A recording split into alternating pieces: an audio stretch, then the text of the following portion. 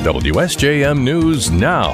This is the 5 o'clock news block on News Talk Sports 94.9 WSJM. Brought to you by Special Light in Decatur and Benton Harbor. There's a good chance you've walked through a Special Light door when you go to a local restaurant, school, store, or plant. In the newsroom, I'm Andrew Green. Vice President Kamala Harris visited Metro Detroit on Saturday, just weeks before the midterm elections. Harris attended a private Democratic Party fundraiser and made an appearance in Detroit where she showcased the administration's efforts to spur the production of semiconductor chips. She also talked about the importance of young voters. When I think about our young leaders and young voters, you have so much at stake in these elections. I think about the climate crisis that we are experiencing. Extreme weather around the country as a result of this crisis. What we need to do to build up our nation's resilience, which is going to be about, again, an investment in American jobs. The trip wrapped up with Vice President Harris taking part in a voter education event with students in Southfield. While it's getting colder outside, we're nearing one of the busiest months of the year for home sales. June, July, and December are usually the three busiest months, according to Jeff Glover from Keller Williams Realty. He says this time of year is good for those looking for a new home. The fall is a great time for people to get out and shop because, you know, everyone's kind of back to school and they're back in their routines, and people want to get settled if they're going to upsize, especially, or even downsize. They want to be settled in time for the holidays. So this is an absolute normal time that we'll see. Glover says realtors are seeing a high amount of price reductions, and he's expecting to see prices dropping this month and in November. That will be the first time prices have dropped in 10 years. As Van Buren County residents and businesses adjust to the closure of the Palisades nuclear power plant, another $100,000 is being made available to small businesses for technical and financial help. Ashley Breitner with the Economic Growth Institute of the University of Michigan tells us the institute has teamed up with Market Van Buren and the Southwest Michigan Planning Commission for this latest effort. Small businesses that sign up will have a team sent in from the Economic Growth Institute. They go in and do an assessment right alongside the leadership of the company. They look for opportunities, they look for challenges in those companies, and then they put forward a set of recommendations of how to best spend the funds available within the grant in order to help keep that company resilient and keep them strong at the end of the day when they lose this potential business. Grants of up to $30,000 are available for small businesses to make the necessary adjustments. Breitner says the U.S. Department of Commerce grant makes this aid possible. The deadline to apply is November 1st. We have the contact information for applying at our website. A Baroda teenager has been hospitalized after losing control of his vehicle and hitting a tree on Sunday night. Cass County Sheriff Richard Benke reports at about 8:30 p.m., 18-year-old Alex Foster was driving around a curb on Pavine Street in Pokagon Township when he left the roadway and drove down an embankment into a tree. He was taken to Borges Lee Memorial Hospital in Dowagiac for minor injuries, and Benke says speed appears to have been a factor in the crash. The Nature Conservancy in Michigan is calling for the state to use part of its budget surplus to shore up the Michigan State Park Endowment Fund to help ensure park infrastructure is well maintained in the future.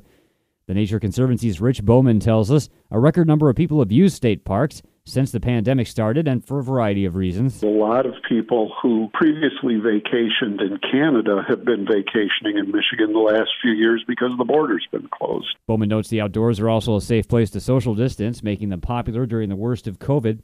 He says the state legislature allocated $250 million this year for parks projects. That was the good news. The bad news was part of the reason we needed that $250 million is that we frankly haven't been generating as much revenue as it takes to maintain the parks, and so things had gotten behind. Bowman says the voter-created State Park Endowment Fund is intended to use mineral revenues to maintain parks, but it's sitting at about $300 million when the goal is for it to be at $800 million. He's pushing for a one-time infusion of $500 million from federal funds to get the endowment where it needs to be. Bowman says that will save the state in the long run. After a 2.4-mile swim in the Pacific Ocean, a 112-mile bike ride over hot lava rock, and a 26.2-mile run in the heat and darkness, one St. Joseph resident can call herself an Ironman. Lisa Altman of St. Joe competed in the 2022 Ironman World Championship on October 6th in Kona, Hawaii. She tells us she's competed in marathons all over the country, but nothing compared to the conditions that she experienced in Hawaii. It was 90s, it's high humidity, you're swimming in the ocean, riding the bike for 112 miles through lava fields. It's so hot. It's like nothing I've ever raced in. And then the run, since the sun sets so early, it's pitch black, for the last 13 miles of my run. It's just a matter of survival.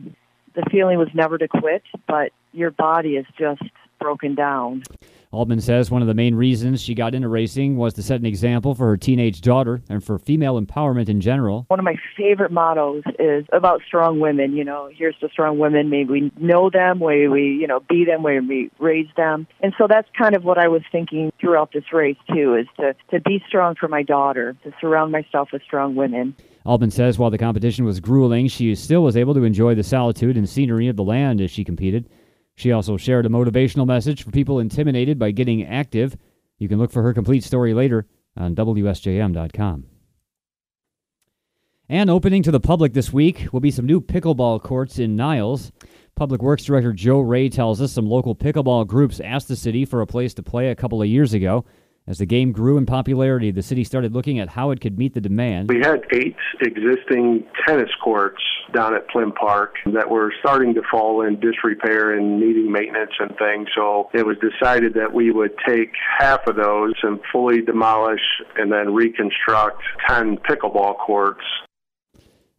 Ray says it took about 6 months and $291,000 in federal ARPA funds to make the new courts possible. Pickleball is similar to tennis, so converting tennis courts for the new purpose wasn't a major undertaking. It mainly has to do with the striping and moving the net. Obviously, the dimensions of the court is significantly different. It's a lot smaller. Ray says the new courts will be available on a first-come, first-served basis. Some local pickleball groups will be on hand for Wednesday's ribbon cutting, offering demonstrations and giveaways. The event will be at 5:30 p.m. at Plym Park on Marmot Street off of M139. WSJM News Now continues with your Bloomberg Report.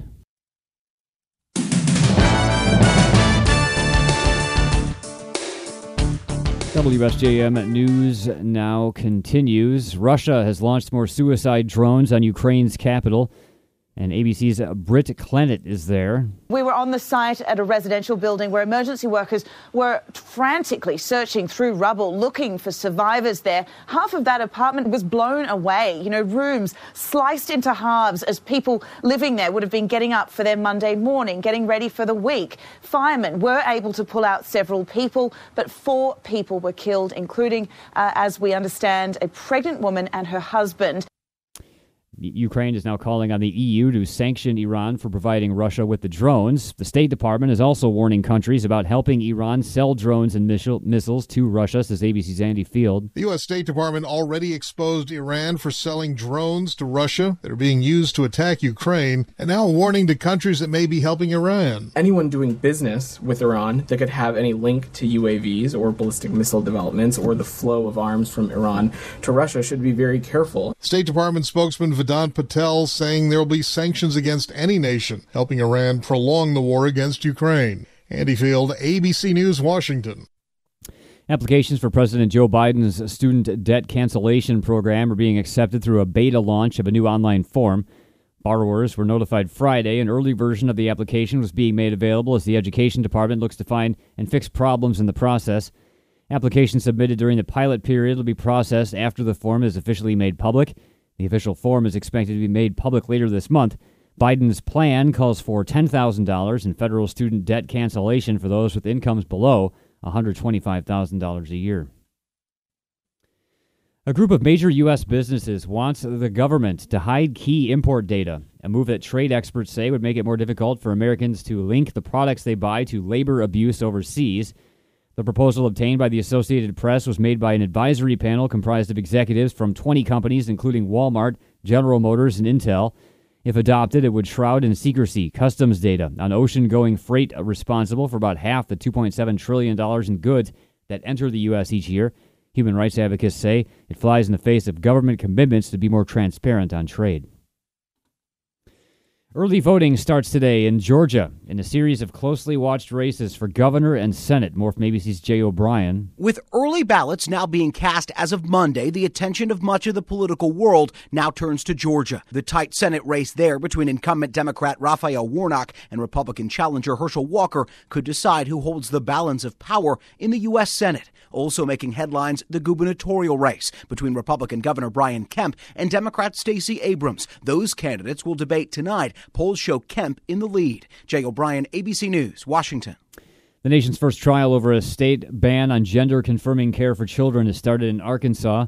U.S. District Judge Jay Moody will hear testimony and evidence starting today over the law he blocked prohibiting such care for anyone under 18 years. The trial is expected to last 2 weeks and is the latest fight over transgender youth restrictions. Attorneys for Arkansas argue the ban is part of the state's authority to regulate medical practices. Families of transgender youths and multiple medical groups have criticized the ban. Arkansas became the first state to enact such a ban last year.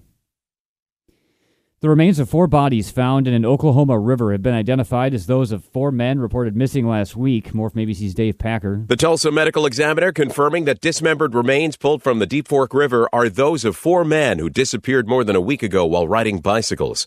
Okmulgee Police Chief Joe Prentice. Although the official cause and manner of death is still pending, each victim suffered gunshot wounds. Prentice says police now believe the men plan to commit a crime. That belief is based on information supplied by a witness who reports they were invited to go with the men to, quote-unquote, hit a lick big enough for all of them. Police identifying another man, Joe Kennedy, as a person of interest. Dave Packer, ABC News. A key witness in the trial that led to the conviction of disgraced Theranos CEO Elizabeth Holmes adamantly stood by his testimony during an unusual court appearance today. The prosecution witness, former Theranos lab director Adam Rosendorf, made a remorseful appearance at Holmes' Silicon Valley home after the trial, raising questions about potential misconduct. The hearing focused on Rosendorf, who, according to Holmes' partner William Evans, had expressed regrets about his testimony during an August 8th visit. But Rosendorf today repeatedly affirmed his testimony was truthful and Holmes' conviction was justified. A judge's ruling is expected by the end of the month. And the Justice Department and Steve Bannon disagree about how the former Trump advisor should be punished for his contempt of Congress conviction. More from ABC's Aaron Katersky. After federal prosecutors requested 6 months in prison, Steve Bannon said probation would be sufficient. His attorney said Bannon's one-time job as a top advisor to former President Trump should afford him some leniency. They also complained the laws about contempt of Congress are outdated. Prosecutors said Bannon failed to comply with a subpoena because of his personal disdain for members of the January 6th committee. Whatever sentence is imposed on Friday, the defense asked the judge to put it on hold while Bannon appeals his conviction. Aaron Katersky, ABC News, New York. WSJM News Now continues with your weather forecast.